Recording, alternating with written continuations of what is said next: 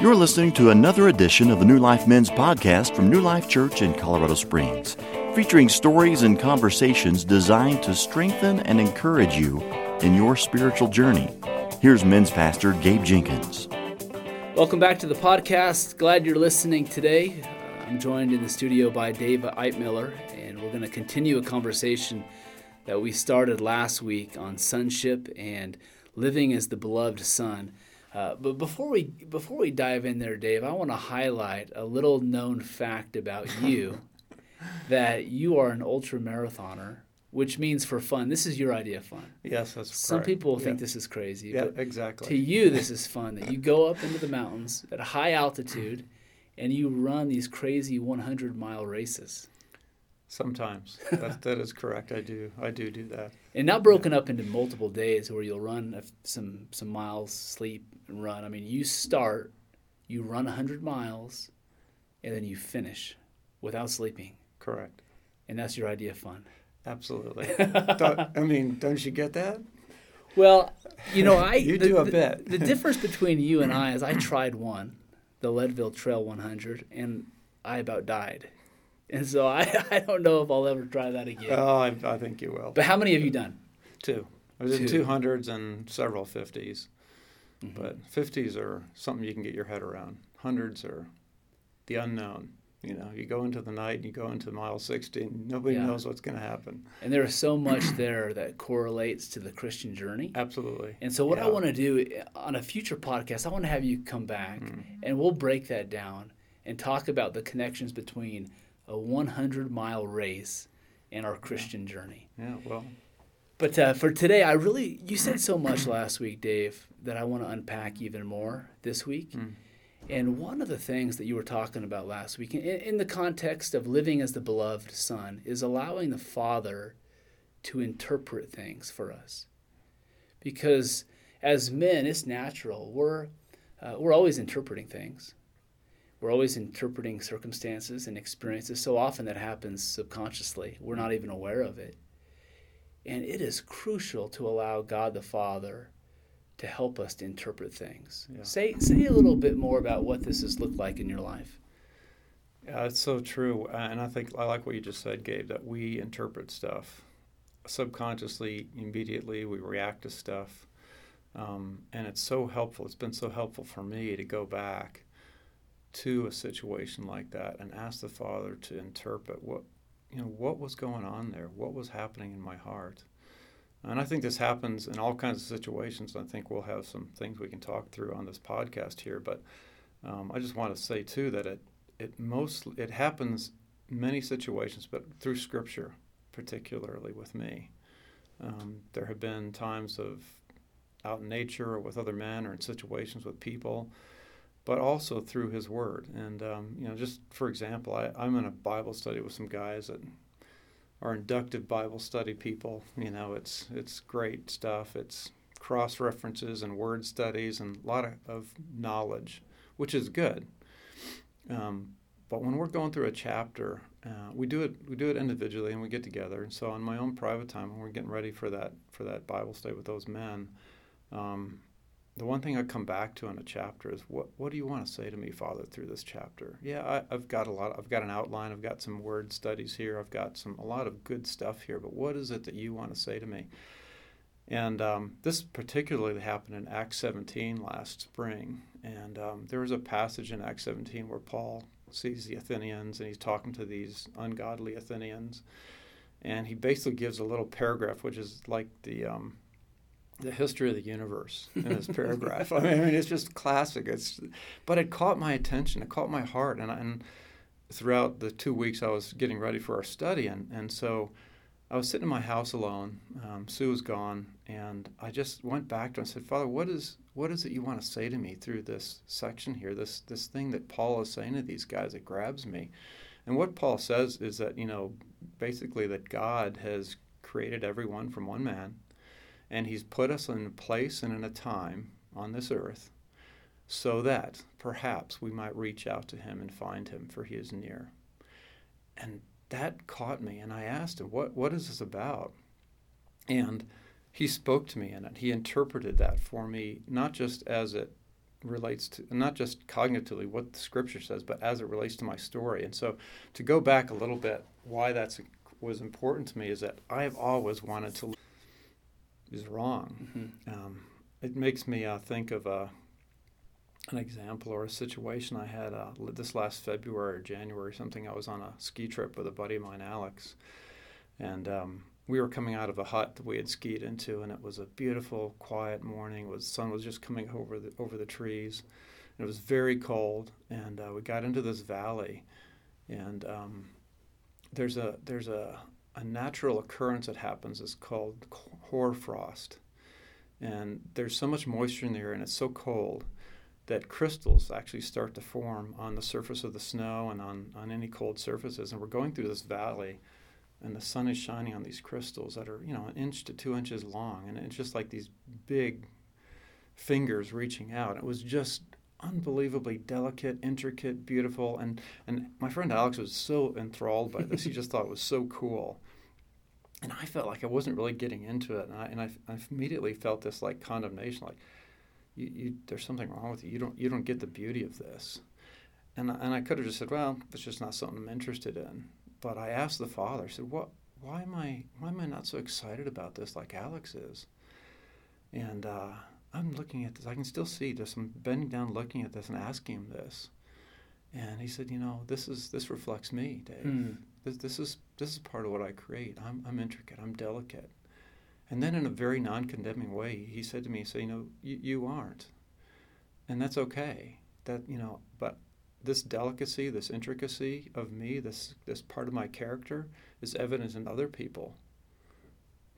And it's evident in Sue, your wife. I'm like, wow. And what he led me into there was that, you can look for that. You can look for me in other people. You can look for the glory of me in others that you don't have, and you can appreciate that and celebrate it, even though that is not reflected in you. And so he opened up for me, and obviously there's all kinds of history in my own life about that and comparing myself to other people, but being able to have the invitation from the Father to look at others and look at the glory of their life and how he's brought them into areas that are different than me. Parts of him are reflected in them that aren't reflected in me, and that's okay. So I just went away from that time completely surprised, by what he showed me, because I paused to ask him, oh, wait, what I'm feeling is not right. What do you interpret this for me? What are you saying to me through this? And it was beautiful. And you went from possibly making an agreement at a deep level of something's wrong with me to allowing God to show you a completely different perspective. And I think that's important. One of the things that will happen if we don't allow God to interpret things for us is we'll make agreements, because we'll rush into our assumptions. We'll draw meaning from different circumstances, and then we'll make the assumptions, and then we'll make the heart agreements, and that's where things can get really dangerous. Yeah. I agree. Yeah, and it happens so quickly and so subtly, and then all of a sudden you're off on a pathway of an agreement. And I had an example just this week in the last 7 days of this, where I had a situation relationally with somebody else, and I felt like they did something that was very disrespectful, and the more I kind of thought about what happened, I started getting angry. And then I started making assumptions about the other person. And then I was close to making those agreements. Like, this person just absolutely has ill motives. He cannot be trusted. And I paused and I said, God, help me to interpret this. I'm angry. I feel like that this was not handled well at all. And sure enough, the Father showed up and he started to help me to interpret that situation. And he acknowledged, the Father acknowledged that what they had done was not helpful, or they didn't handle it right, but he would not allow me to go to the place of an agreement that person had ill motives. And he helped me to then begin to see that whole situation different. And the thing that I experienced is the anger started to subside. And I started to actually think about this man from a different place. And God was like reminding me these other aspects of this man and who he is. And I came to the point of not being angry at him. And I was able to engage that conversation with him when we sat down to talk about it in a really healthy way. But if I would not have allowed God to interpret that, I probably would have gone off the rails in anger and bitterness. Yeah. But it was in that moment when God is saying, "Hey, let me interpret this for you." Yeah. And that can happen in our marriages. That can happen in our relationships. That can happen in our work environments, if we'll just be intentional and disciplined to slow down, not rush to judgment so quickly, but say, "God, what are you saying about this?" Yeah, it's like a posture of the heart is the thing that comes to my mind, Gabe, as you speak, that we live daily with a posture of openness that is sensitive to the things that are just seeming not quite right or seeming something worth diving into more deeply. I also think, as you're thinking about the prodigal son story, and just that son was coming to the father, and what did he have in his mind? He had this idea in his mind that he's just failed. He's just come and let me be a slave. That's all I need. That's all I am.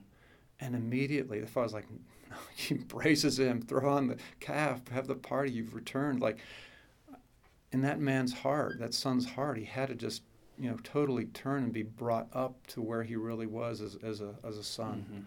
And that's what the Father wants to do in those situations, isn't it? Yeah, the beloved son. Yeah. After the son in that story had royally messed up, he was met with utter delight. Yeah. And I think that's one of the biggest things for us as men to really grasp. It's so hard. But we have to let this truth settle in our heart, deep in our heart, that we are the beloved son, that the Father delights in us. Yeah. It's not based on performance. It's based on who we are as a son. And I'm so glad you brought up that story because so many men can relate with that. Yeah. Well, I mean, what was your general conclusion about that story for most of your life? I don't know. I'm asking you that, but I know for mine it was, I'm just the prodigal son, the guy that screwed up. And God, in his grace, just decided, well, I'm merciful, so I'll take you in, come. But there's, the heart there is like, no, you're my son. I mean, you are beloved, my beloved son. Everything that you've done has been taken care of. And I welcome you in. Here's the ring. Here's the robe. You are in. Fully, completely beloved by me. And that's a perspective of God's beloved heart towards you versus being basically feeling like God's disappointed with me. My Father's disappointed with me. And how many men feel that way? I mean, how many times have you heard that from other men? All the time. I think this is one of the biggest interpretations we need to allow God to make for us. And it's, how does God the Father view you? Yes. We interpret so often, we interpret it or make assumptions that he's disappointed, just like you said, or that he's disengaged. Yeah. But what would happen if every man listening would say, wait a minute, I'm going to get serious about this question. And the question is, God, how do you view me? Yes, good question. Yeah. And if every man listening would carve out a significant amount of time and stay with that one question, God, how do you view me? Maybe I interpret my life to say that you're disappointed or you're disengaged or that you don't care. But God, I want to take this question to you. Yeah. Yeah, and to be honest and in your unfiltered way, to sit down and say, okay, Father, this is what I've concluded. You're disappointed with me, or whatever it is. To bring that to him and say, is that what you think of me? What do you think of me? Yeah, and I like what you said about carving out time to just pull away, because the world is not going to support this time out. The enemy is not going to support it. So to carve it out, to sit down and to stay with it until the Father speaks that into your life multiple times. Yeah, we have to experience the goodness of the Father. Yeah. I'm just thinking about the prodigal son. When he was still in the pig pen, if somebody were to come to him and say, hey, your father loves you and delights in you, you should go home. I'm sure the son would be like, you got to be joking me. Yeah, right. Look at me. Yeah.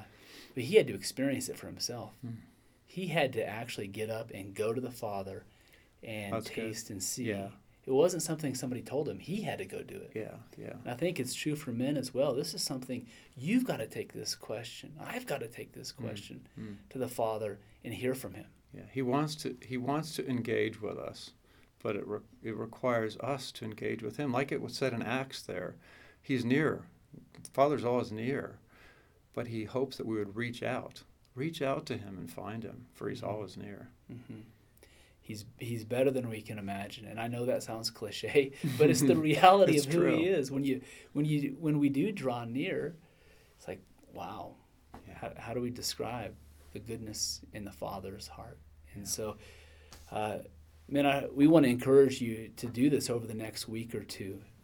Carve out some time. Maybe it's a morning. Maybe you get up into the mountains and hike, and take your Bible, take your journal, and take this very simple question to the Father of, how do you view me?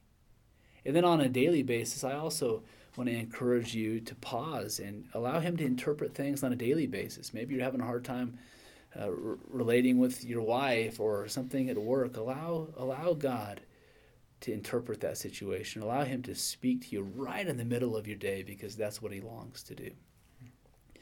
All right, Dave, thanks for joining us today Great on the to podcast. Be here. Yeah. We'll have you back in the future and talk about those marathons.